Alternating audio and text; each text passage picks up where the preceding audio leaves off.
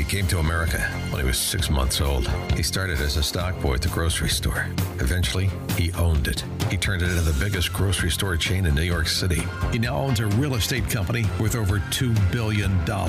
He ran for mayor of New York City. He almost won. You can't make this story up. This is the Cats Roundtable with John Catsimatidis. Everywhere around the world, they come to America. Every time that flag's unfurled, they come into America.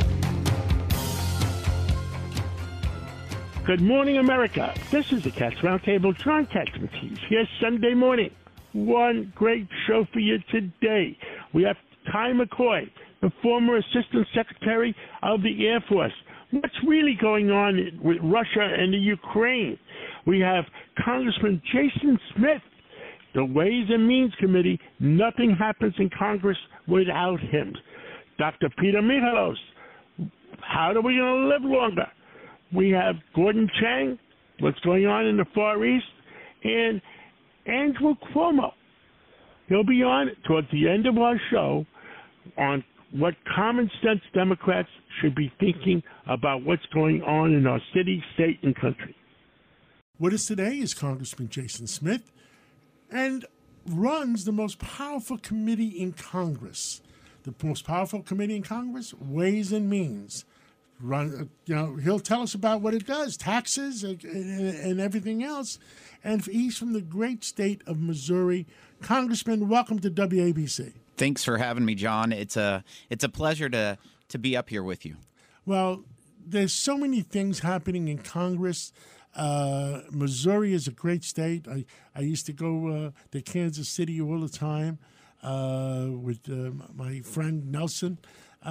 We ran Capital Airlines out of Smyrna, Tennessee, Nashville. So we were just not too far away. There's so many problems going on in the world. Let's start. What keeps you up at 3 o'clock in the morning? I'll tell you, the policies that this administration continues to try to push forward. If you just look at tax policy, of course, all tax policy originates from the House Ways and Means Committee. No tax increase or tax decrease can happen unless it comes to our committee, and that's by the Constitution. I can tell you a few months back, sitting before President Biden's State of the Union address, and he just kept going one after another tax increase. In fact, $4.7 trillion in tax increases he proposed. And I sat there and I thought, you know what? It's not going to happen. It's not going to happen under Speaker McCarthy and the House Republicans' leadership.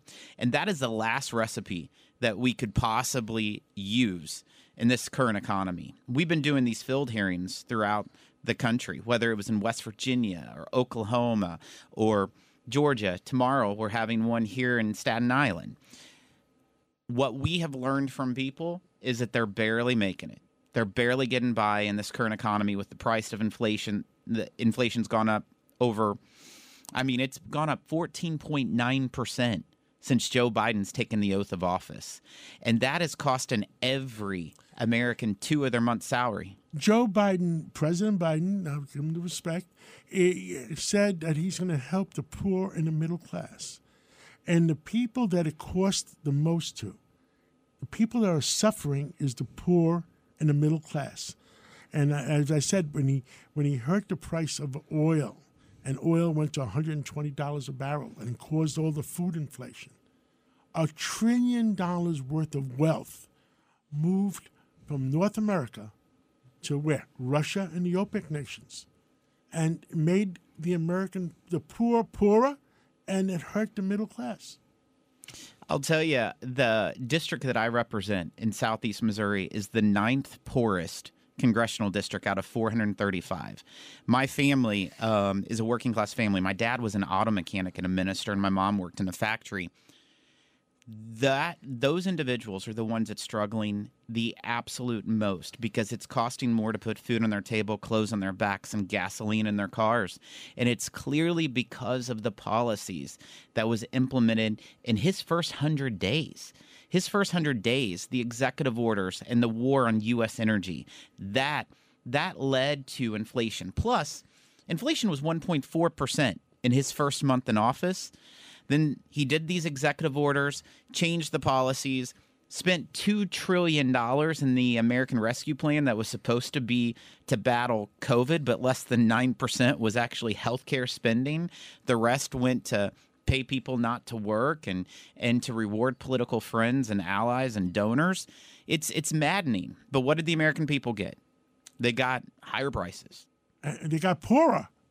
I mean, that's what they got. I mean, the price of food is higher than ever, and the price of gasoline is higher than ever. I mean, it seems like every time gasoline tries to come down, I know about 6 weeks ago it tried to come down to $65 a barrel, and what did the Saudis do? They cut production because Russia and the OPEC nations, guess what? They want $100 oil. But they're not getting punished with the $100 oil. You know why? Because the Pakistanis, India, all the other are buying oil from Russia at a discount. So they don't care what the price of oil is because they don't pay that price. But the American people, they're getting hurt. They're getting hurt. But we were talking about the cost of inflation, the cost of price of goods going up.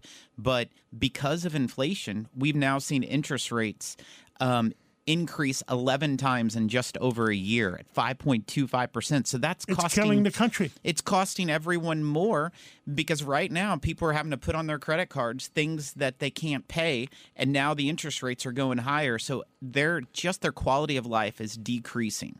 Congressman, what they did with the interest rates going up, it went up 5 points in 12 months. It wiped out the real estate industry. It hurt. There's no construction going on, less and less and less. And would you give up your mortgage at 3% interest to get a new mortgage on a different house for 7%? Absolutely not. It's not going to happen. And then on top of that, the value of the bonds in the banks went down. The value of the real estate in the banks went down. So the banks are in trouble. And since the banks are in trouble, you know the next shoe that hasn't fallen yet? The banks are not lending to anybody. So middle America, where you're from, guess what? Businesses, the farms, they need money from the banks. Well, they're not going to be able to give it out. And that's going to affect our strategic supply chains. We have to make sure as a nation that we are secured when it comes to our food supply, our energy supply, and our health care. And if it's making harder for those farmers in middle America to grow their crops, we're going to have a shortage in other aspects when it means food supply. We should not have to worry about our food supply from other countries. It should be within our own boundaries here. Absolutely correct. Last issue. 87,000 IRS workers and no agents at all for 300 agents for the borders. Don't you think it should be a better balanced equation? I think we should definitely not have the 87,000 IRS agents. You're talking about doubling the size of the IRS. And for what purpose? To keep more command and control over your lives, to watch every I and every T, every I being dotted, every T being crossed. They're going to be looking underneath your couch cushions, looking to make sure if you have a couple pennies there or not. And this proposal that the IRS has right now, that any $600 inflow or outflow of your PayPal or Venmo, you're now going to have a W-2 form. That's crazy. It's just so the IRS will know more of your information to be able to track everything that you're doing. You know who they want? The IRS wants every waiter, every cab driver that gets a cash tip. That's who they want. Because the billionaires, I mean, if there's only 1,000 billionaires in the country, what are you going to do with 1,000 billionaires? 1,000 IRS agents. What do you do with the other 86,000? Well, Congressman, fight hard for our country because it's going to be the end of our country if we don't put our country back in the right direction. And 2026 is the 250th year, I believe, of our country. Let's make sure we do the right thing by 2026. Thank you, John. Thank you for what you're doing. Thanks for having me. Thank you, Congressman. It's the Cats Roundtable.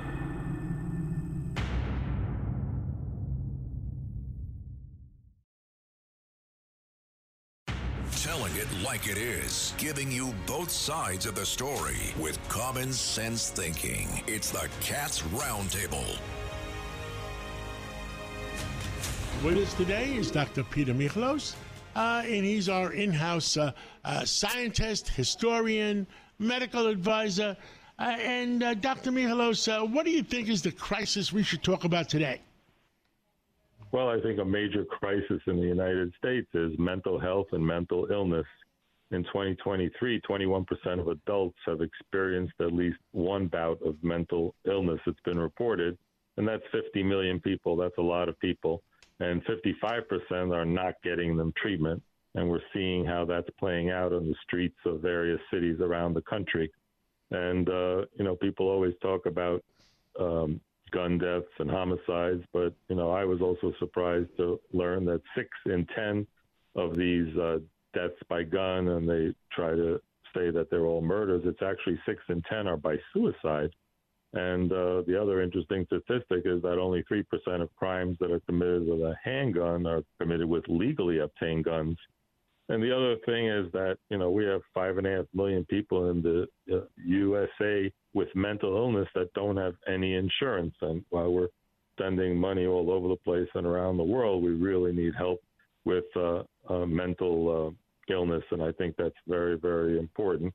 And we also know that 4.84% of adults have suicidal thoughts in the United States. That's 12.1 million people, with Georgia being one of the happier states with the lowest suicidal thoughts, and Utah being one of the highest, which also surprised me as well.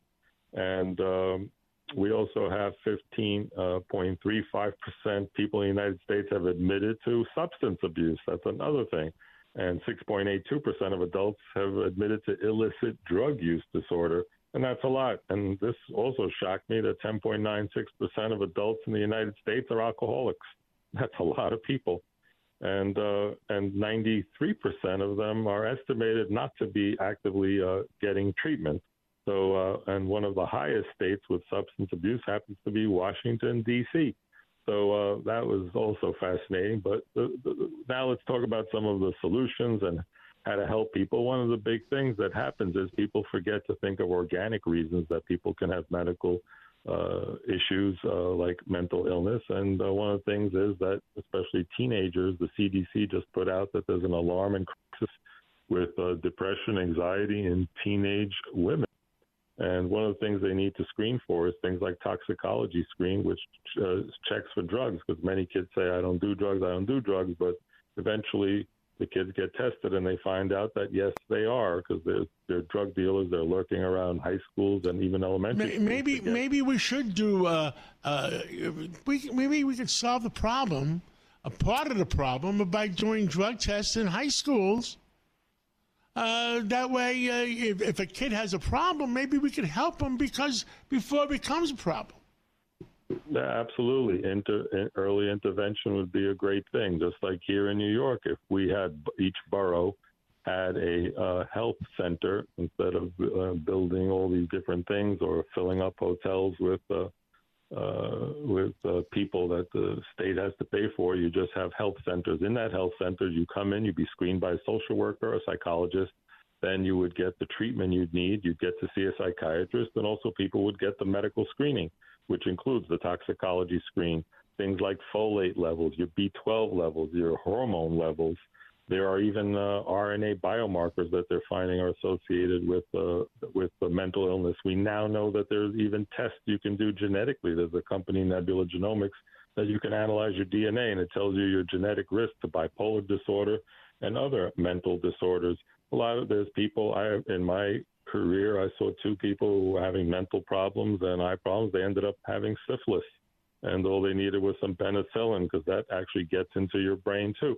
People with hypothyroidism, low thyroid, that can also affect mental illness and cause depression. We need to alter our priority portfolio in the United States to give serious attention to psychiatric care and help young psychiatric residents to get housing, to help them with their loans because they're severely in debt, so that they choose that specialty and start getting a lot of these people help. And we need compassion towards the people with mental health problems so they don't go out and commit violent crimes and domestic abuse and child abuse. And that will be very helpful, because it's a national security issue, because with all this substance abuse and mental health, we're going to have trouble. We're having trouble recruiting a standing volunteer army. So we have to look at it as a national security issue and pay closer attention to mental health in America. And that's why people need to listen to WABC to get the truth of what's happening, and then go out there, talk to your congressmen, your representatives, and advocate for some of these things. Well, Doctor, I mean, as far as I live in New York here, and the homeless on the streets, a large percentage of them are people that need to be institutionalized because of mental illness. And the other half of them is, you know who? The other half? The vets. Just even for vets who served our country honorably, and even for law enforcement who go through a lot of traumatic events, there should be more hotlines there where people can call and get help and get seen, even on a weekend or holidays, before something terrible happens, before they hurt themselves or start thinking about hurting other people. Because when someone's not mentally well, they usually lash out among the people around them, and sometimes even people that they've loved all their lives, because a lot of murders, for example, happen within families and close quarters. So mental health needs to be a priority, and we're going to continue to advocate that and talk about it on WABC. And we've got to push for regional mental health centers. Dr. Peter Michalos, thank you for your wisdom, and thank you for filling in all New Yorkers, all Americans, and God bless you and God bless America. Thank you, John, and thank you for giving us all the microphone to get the truth out. With us today on Mother's Day is Ty McCoy. Ty McCoy was the Assistant Secretary of the Air Force under Ronald Reagan, and a West Point graduate, and loves America. And Ty McCoy, what are you seeing now going on in Europe or Asia? Or give us your evaluation. Well, Katz, it's great to be with you, as always, and your team and your guests. I appreciate the opportunity to discuss this with you. It's so vital and so important. And what I'm seeing right now at the macro level, I would say that the war will continue for a lot longer, since politically neither Russia or Ukraine or their backers can step down due to domestic politics, and it can't look like a loser. So despite the desire of many to stop the war due to destruction, humanitarian issues, and dangers of nuclear war, there doesn't really seem to be the off-ramp that anybody can take. The biggest winners so far are the Chinese, and the biggest losers are the Russians, mortgaging their future. The second biggest winner is NATO, which has come together to try and push back on this Russian aggression. And the second biggest loser is France, having gone to Beijing. Macron kind of double-crossed NATO and took up with the Chinese and talked about autonomy for France, and seemed to be pulling away in the direction of the Chinese, who are, of course, in support of the Russians.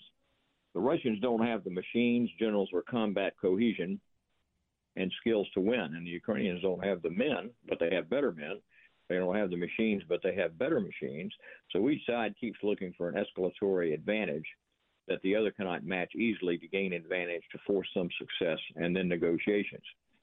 I think it's a and Ty, what I try to find out is, I think both sides are lying, tremendously. I mean, you can't believe what Russia says, and you really can't believe what the Ukrainians say.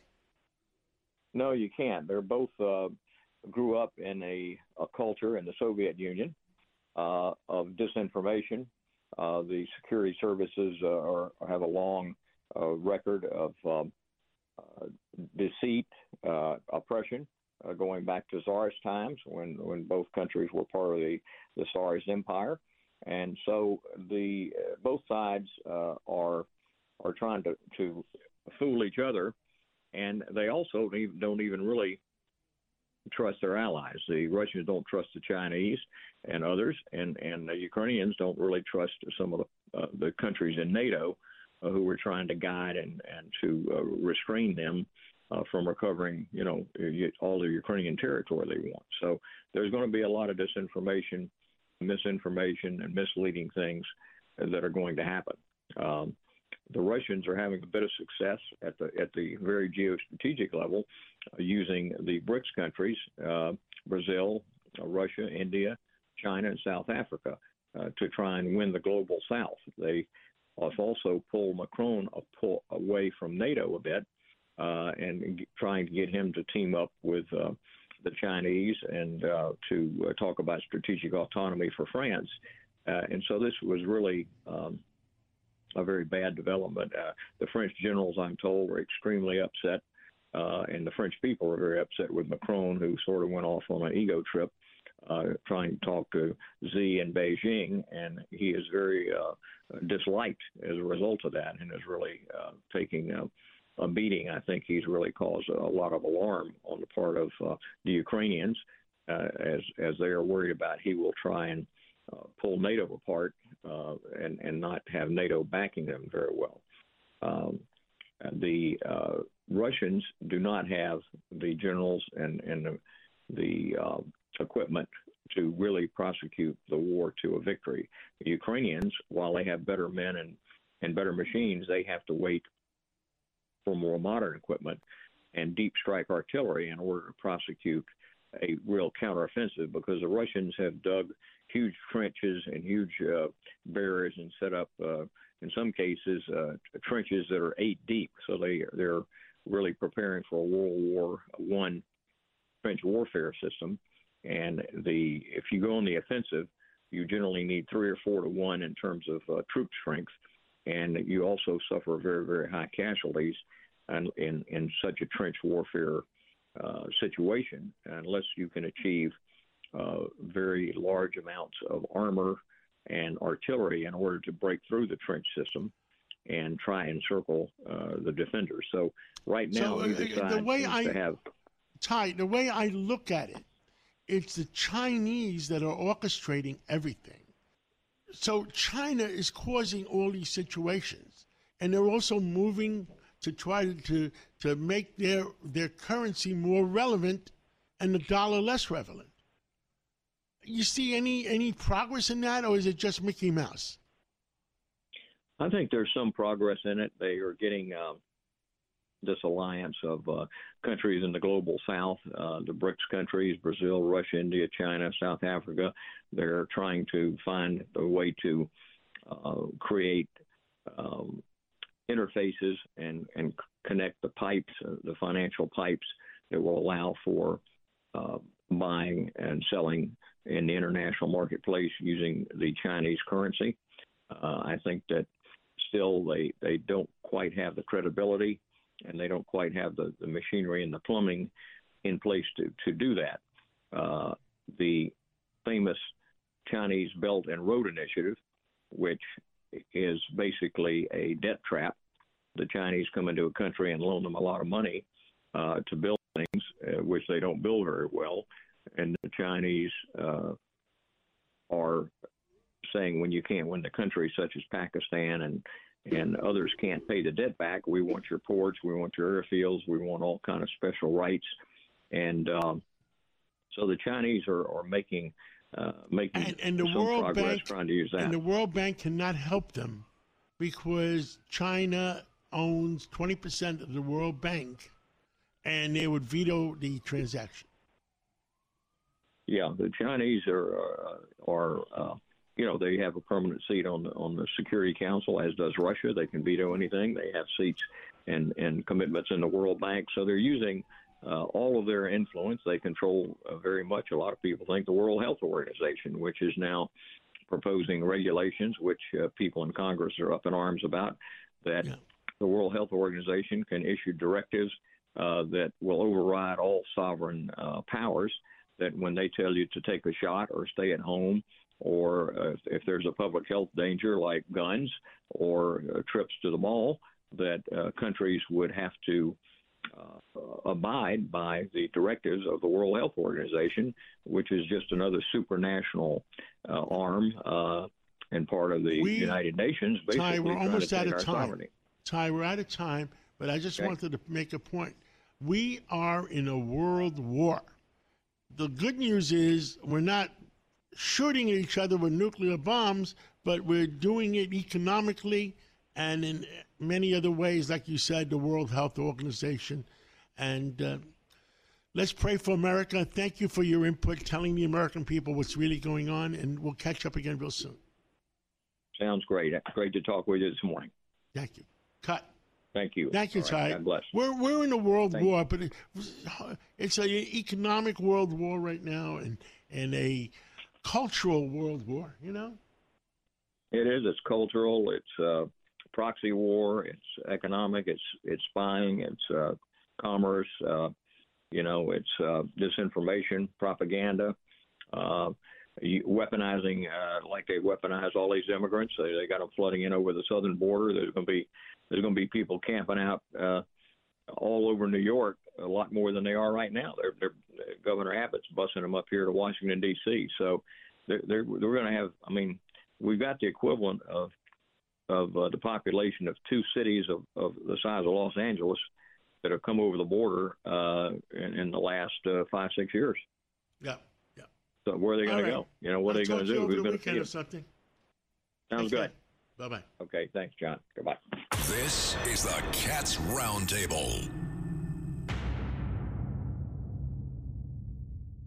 Handling legal matters is stressful. So, let the law offices of Frank Bruno Jr. provide you with the insightful counsel you deserve. The law offices of Frank Bruno Jr. has successfully handled thousands of cases for 25 plus years. They focus on elder law and estate planning, but are equipped to navigate you through all stages of family law and divorce to real estate law and probate. The law offices of Frank Bruno. Call 718-418-5000 or visit them at frankbrunolaw.com. That's frankbrunolaw.com. Frank Bruno. He's your numero uno. You're a great American. You're a classic example of the people who built this country. He's got plenty of ideas on how to bring change. Great American, a great New Yorker. This is the Cats Roundtable. Now, here's John Catsimatidis. With us today is Gordon Chang, and he's going to give us his evaluation of what the heck is going on in the Far East, China. And there's so many things going on in the world. Gordon Chang, tell us what the heck is going on. The most significant thing that we have seen recently is that Reuters report that said that the Biden State Department actually started to not impose sanctions, export controls, and other measures that they were planning to put in place because they didn't want to raise the tensions after the Chinese spy balloon incident. In other words, what China did was to grossly violate our sovereignty and also get the State Department to not impose costs on China, which is exactly the opposite of the way our diplomacy should work. What do you think is the right thing? What's going on? I mean, you think that's what the White House is thinking? Well, the right thing to do would be to impose those costs for China violating our sovereignty, because we don't want Beijing to do that again. But unfortunately, what the Blinken State Department did was actually to encourage China to engage in even more provocative behavior, because what it did was it emboldened and legitimized the worst elements in Beijing by showing everybody else that aggression works. So what we're doing is opening the door for more provocative actions on the part of the Chinese. Hopefully, we'll never be in a world war that's actually shooting things. Where do we go? What's the next step? The next step on the part of the Biden administration, at least as they see it, is try to establish dialogue and channels of communication. So, for instance, National Security Advisor Jake Sullivan was in Vienna for 10 hours of meetings with China. This was just disclosed yesterday. And I think they're trying to get a phone call between President Biden and Xi Jinping. But right now, at this point, I think that what we need to do is to start imposing those costs and not appear desperate to communicate, because China looks at communication and as granting it as a favor to the United States. That's not the way we should look at it. Communication benefits both sides, but we should not give China the notion that we will make concessions to talk to us. Yeah, I mean, we don't want to beg anybody. I mean, it seems like China is using Russia to start their own empire, using Russia's resources on oil and tying it into, let's put it this way, Russia's oil and Saudi Arabia's oil and using it to make good deals for Pakistan, India, and some other countries around the world, and putting an alliance together. Who would you consider at this point as a member of the Chinese alliance? Yeah, the new axis would be China, Russia, Iran, North Korea, Algeria, the Wagner Group in Sudan. What we are seeing is China try to stitch together this coalition. And you got to remember that this echoes what the President Trump tried to do in the first months of his administration, which was to make sure the U.S. pumped oil and gas and that lower the cost for Americans, and as well as to use oil and gas sales to others as leverage to accomplish American foreign policy aims. So the Chinese are doing what President Trump tried to do and what Biden actually has rejected doing. So how many nations do you think are more, I hate to say it this way, more loyal to China or concerned about their relationships with China more so than their relationships with Washington? Well, I think that probably there are a lot of countries right now that are embarrassed by their relations with Russia, and they are intimidated by China. So they want to maintain good relations with Beijing because they don't want the Chinese to impose costs on them. That's a growing bloc. And indeed, I think there are a lot of countries that are much more concerned about their relations with the Chinese than they are with us, because we don't impose those costs to try to get what we want. And that means that countries just take us for granted. Understood. What else would you like to tell the American people? It's Sunday morning. It's Mother's Day. People, they're sitting around waiting to have either lunch or dinner with their moms, and they're wondering which way is our country going. Well, happy Mother's Day, everybody. We are now at a critical point because China is making fast advances, and we have not seen such a rapid collapse in America's standing in our lifetimes. And that's largely because the Biden administration is pursuing policies that injure the United States and in many cases align with Chinese foreign policy goals. So, of course, Beijing is making a lot of progress, and this means that our country is in jeopardy. Gordon Chang, and your Twitter address is at Gordon G. Chang, and people can stay in touch with you 24/7. And thank you very much for keeping us informed, and we'll catch up with you again real soon. Thank you so much, John, and happy Mother's Day to your family as well. Thank you very much, and thank you to your family. It's the Cats Roundtable.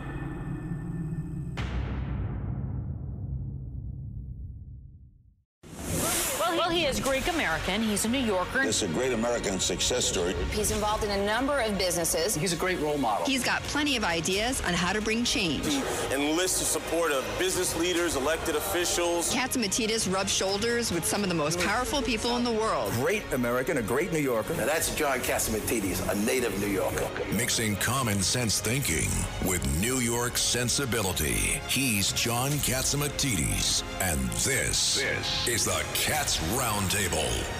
With us today is former Governor Andrew Cuomo, and he wanted this opportunity today on Mother's Day. And happy Mother's Day, Governor Cuomo. You have a great mom. To talk to the people of our country. Governor Cuomo, there's so many things happening in our country, in our city, our state, our country. Where would you like to start?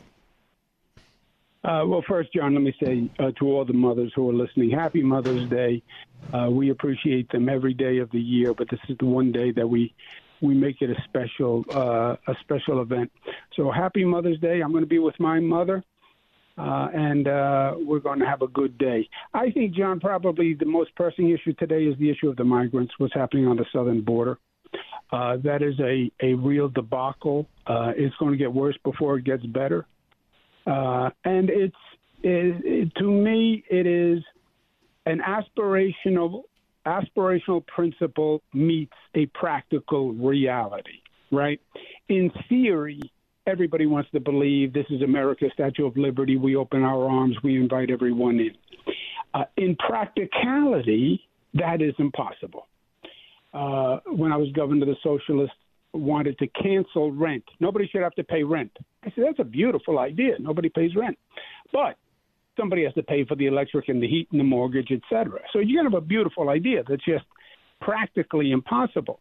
And what has happened here is two problems. Number one, because the word was Biden was going to reverse the Trump policy, for months you have had people traveling to the border from all sorts of countries, much broader than ever before. It's not just Mexico. It's Colombia, it's Cuba, it's Nicaragua, Peru. I spoke to migrants who are in New York City now, 3 months trip from El Salvador when they heard President Biden was going to open the border. So you have this whole backup at the border. And now you had this Title 42 expire, which was the only thing holding the floodgates back, right? The second problem is there was no plan as to what to do with the people who you would let in. Welcome everyone. Okay, but you need room at the inn, John. Where are they going to stay? Well, Governor, who's going to pay? Me and you believe in immigration. Your family were immigrants back to your grandfather, I guess, and my family back to my grandfathers. But the rules that we always had, there had to be some checks and balances to know who's coming in. There has to be checks and balances. There has to be a program to go with the policy. You have to know, before you invite people into the country, you have to know that you have the resources to handle it. And they didn't.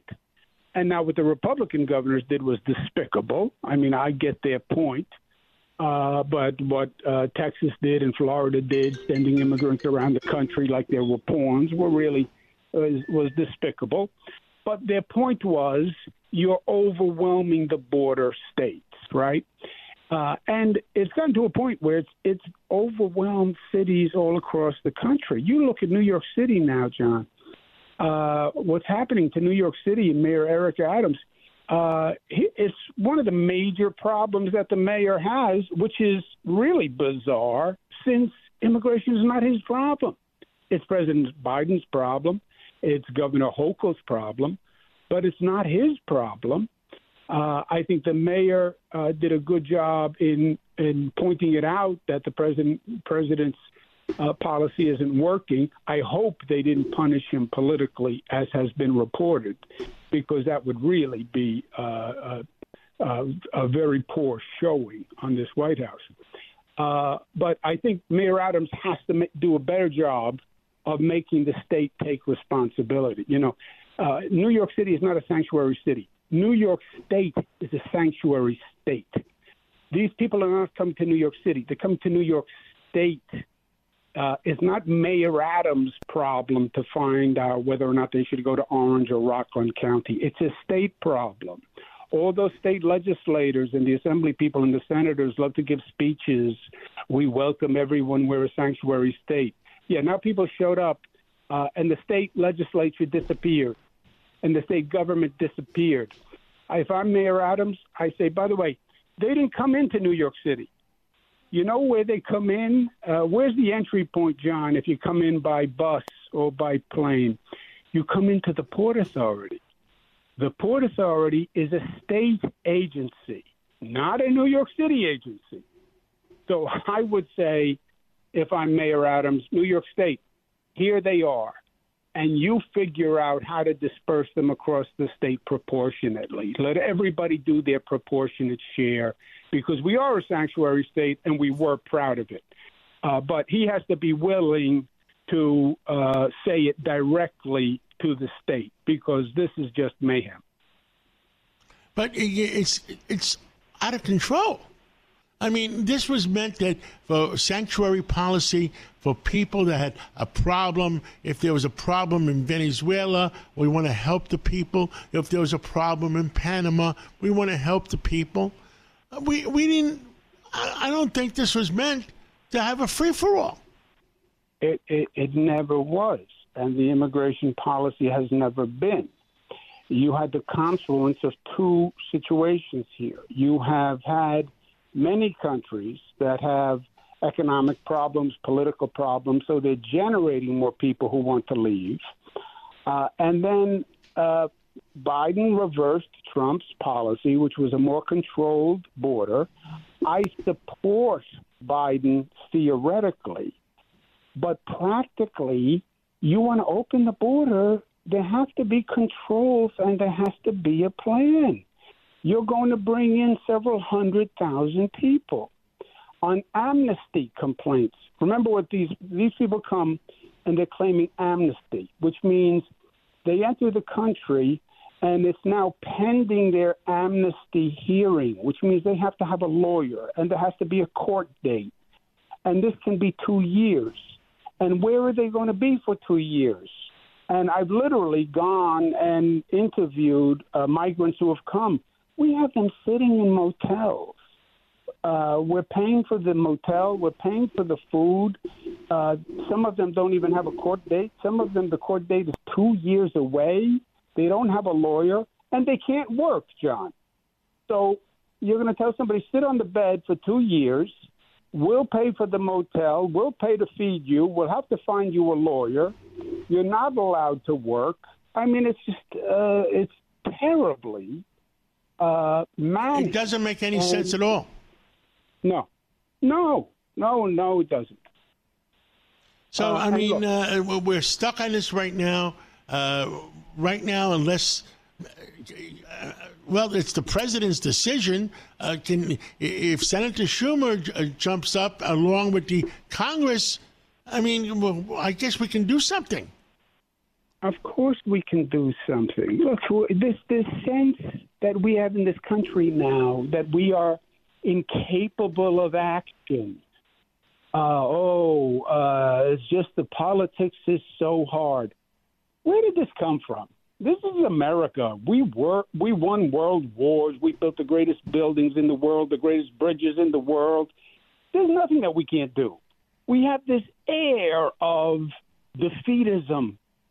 It's beyond us. Well, it seems like the common sense Democrats are not wanting to go. If the common sense Democrats sat down with the common sense Republicans, I think we could come up with solutions. Look, it's common sense. Reasonable people can come up with solutions. I had a Republican Senate, John. Democratic Assembly, Republican Senate for many, many years. And we passed the budget on time every year. We built LaGuardia Airport. We built roads. We built bridges. We did more for the state than had been done by any administration in modern history. Because you be reasonable. Now, we have a lack of reasonableness. We have a far right and a far left that want to hear themselves talk more than they want to actually do the people's business. But this issue, this is President Biden. This is the Democrats in the Senate and the House. They can change a policy where the flow of people coming in meets our ability to provide the resources. That's what this is all about. The Republican governors should stop playing politics and sending people all across the board. The cities, Mayor Adams, call up Governor Hochul and the legislature and say this is not a city problem. It's a state problem. And come down here and pick up these people and disperse them across the state. Nassau, you take some, Suffolk, you take some, Buffalo, you take some. And cities all across the nation have to do that. But this is a doable issue, right? We're not trying to cure cancer here in a week, John. This is a floodgate. It's a border crossing. And then it's a people management issue. We know how to do this. We just have to do it. Understood. There's so many other things. That's one of the biggest problems we have, the migration on the border of the Rio Grande and the migration coming into New York City. Now, other situations that exist. What else would you... Congestion pricing. all of a sudden, Manhattan, Manhattan well. You've lived here quite a bit. Manhattan is in trouble. Half the stores are empty, and this congestion pricing in Manhattan is going to add another nail to the coffin. John, I was the HUD Secretary, Housing and Urban Development, under Bill Clinton. What HUD did was it managed cities all across the nation. Cities are fragile equations. They can tip.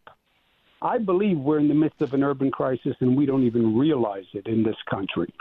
Post-COVID, there are new rules, and you don't have to be in a city. If you can work anywhere you want, remote work, live anywhere you want, work anywhere you want. And that's especially true for people at the higher income spectrum. And the higher income spectrum is where they pay the taxes. So you have to want to live in a city. And if a city is dirty, if a city is crime-ridden, if it has homeless, if it has high taxes, I'm leaving. I'm not going to pay more to suffer, Governor, 484,000 people have left New York State in the last 24 months, and the average salaries of the ones that left is $148,000. Yes, how are we going to pay for the budget? The richer people are more mobile. They can more easily do remote work, and they are leaving, John, because they're wealthy enough to come back to the city a few times a year and enjoy what they want to enjoy. And I don't think the politicians get it. You're raising taxes on people now. This past budget, they just raised taxes on companies in New York City. Why don't you just force them out of the city? It would be faster. So this is the last thing they should be doing now is increasing taxes. You want to say the exact opposite. One really egregious problem. Donald Trump changed the tax code and eliminated what was called state and local tax deductibility, basically doubled the taxes in New York and effectively double taxes in Democratic states across the country by not allowing the deductibility. So you pay your state tax, and then you pay federal tax on your state tax, right? It's a tax on a tax. The Democrats promised, every one of them, that they would repeal it as soon as Trump was out of office. You know what they've done 6 years later? Nothing. If they just repealed SALT, it would be a major boon to these Democratic places that are now hemorrhaging people. If they just lived up to their word once, and just you can go back and look at what all it was Schumer and Nadler and Biden and Gillibrand and Democratic senators and congresspeople all across the nation. They all promised, don't worry, we'll repeal it. Yeah. Shame on us for believing you. We got about a few more minutes, and I want to cover some things. The state did not pass the program that allowed real estate developers to develop more property in New York with tax credits. And so the construction industry, between high interest rates and no incentives, is coming to a halt. They made a bad situation worse. Number one reason why people are leaving cities, lack of affordable housing. And we have no affordable housing plan. And what's ridiculous is we could have solved two problems with one move, John. You have large-scale commercial vacancies, which is going to be a major problem.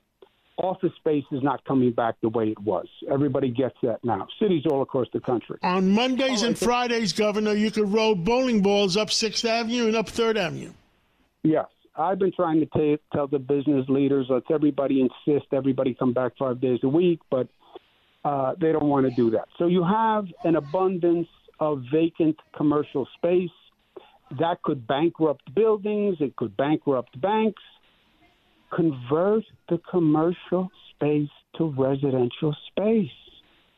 do what you need to do. Change the zoning, provide subsidies. Something has to be done. You're right. Thanks for listening to the Cats Roundtable. If you missed any interviews, go to thecatsroundtable.com or go to WABCradio.com. Go to the podcast. Get those segments that you missed.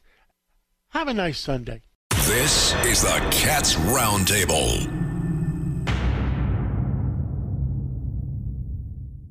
With crime running rampant in New York, you need to keep yourself and your family safe. Obtaining your concealed carry firearm licenses can be difficult and time-consuming. That's where MyFirstPistol.com comes in. They'll help you secure your concealed carry license. If you're looking for a pistol, premise, rifle, or shotgun license, call 347-559-7052. 347-559-7052. You must have a valid firearm license issued by the NYPD to purchase, possess, or shoot a handgun or pistol in NYC.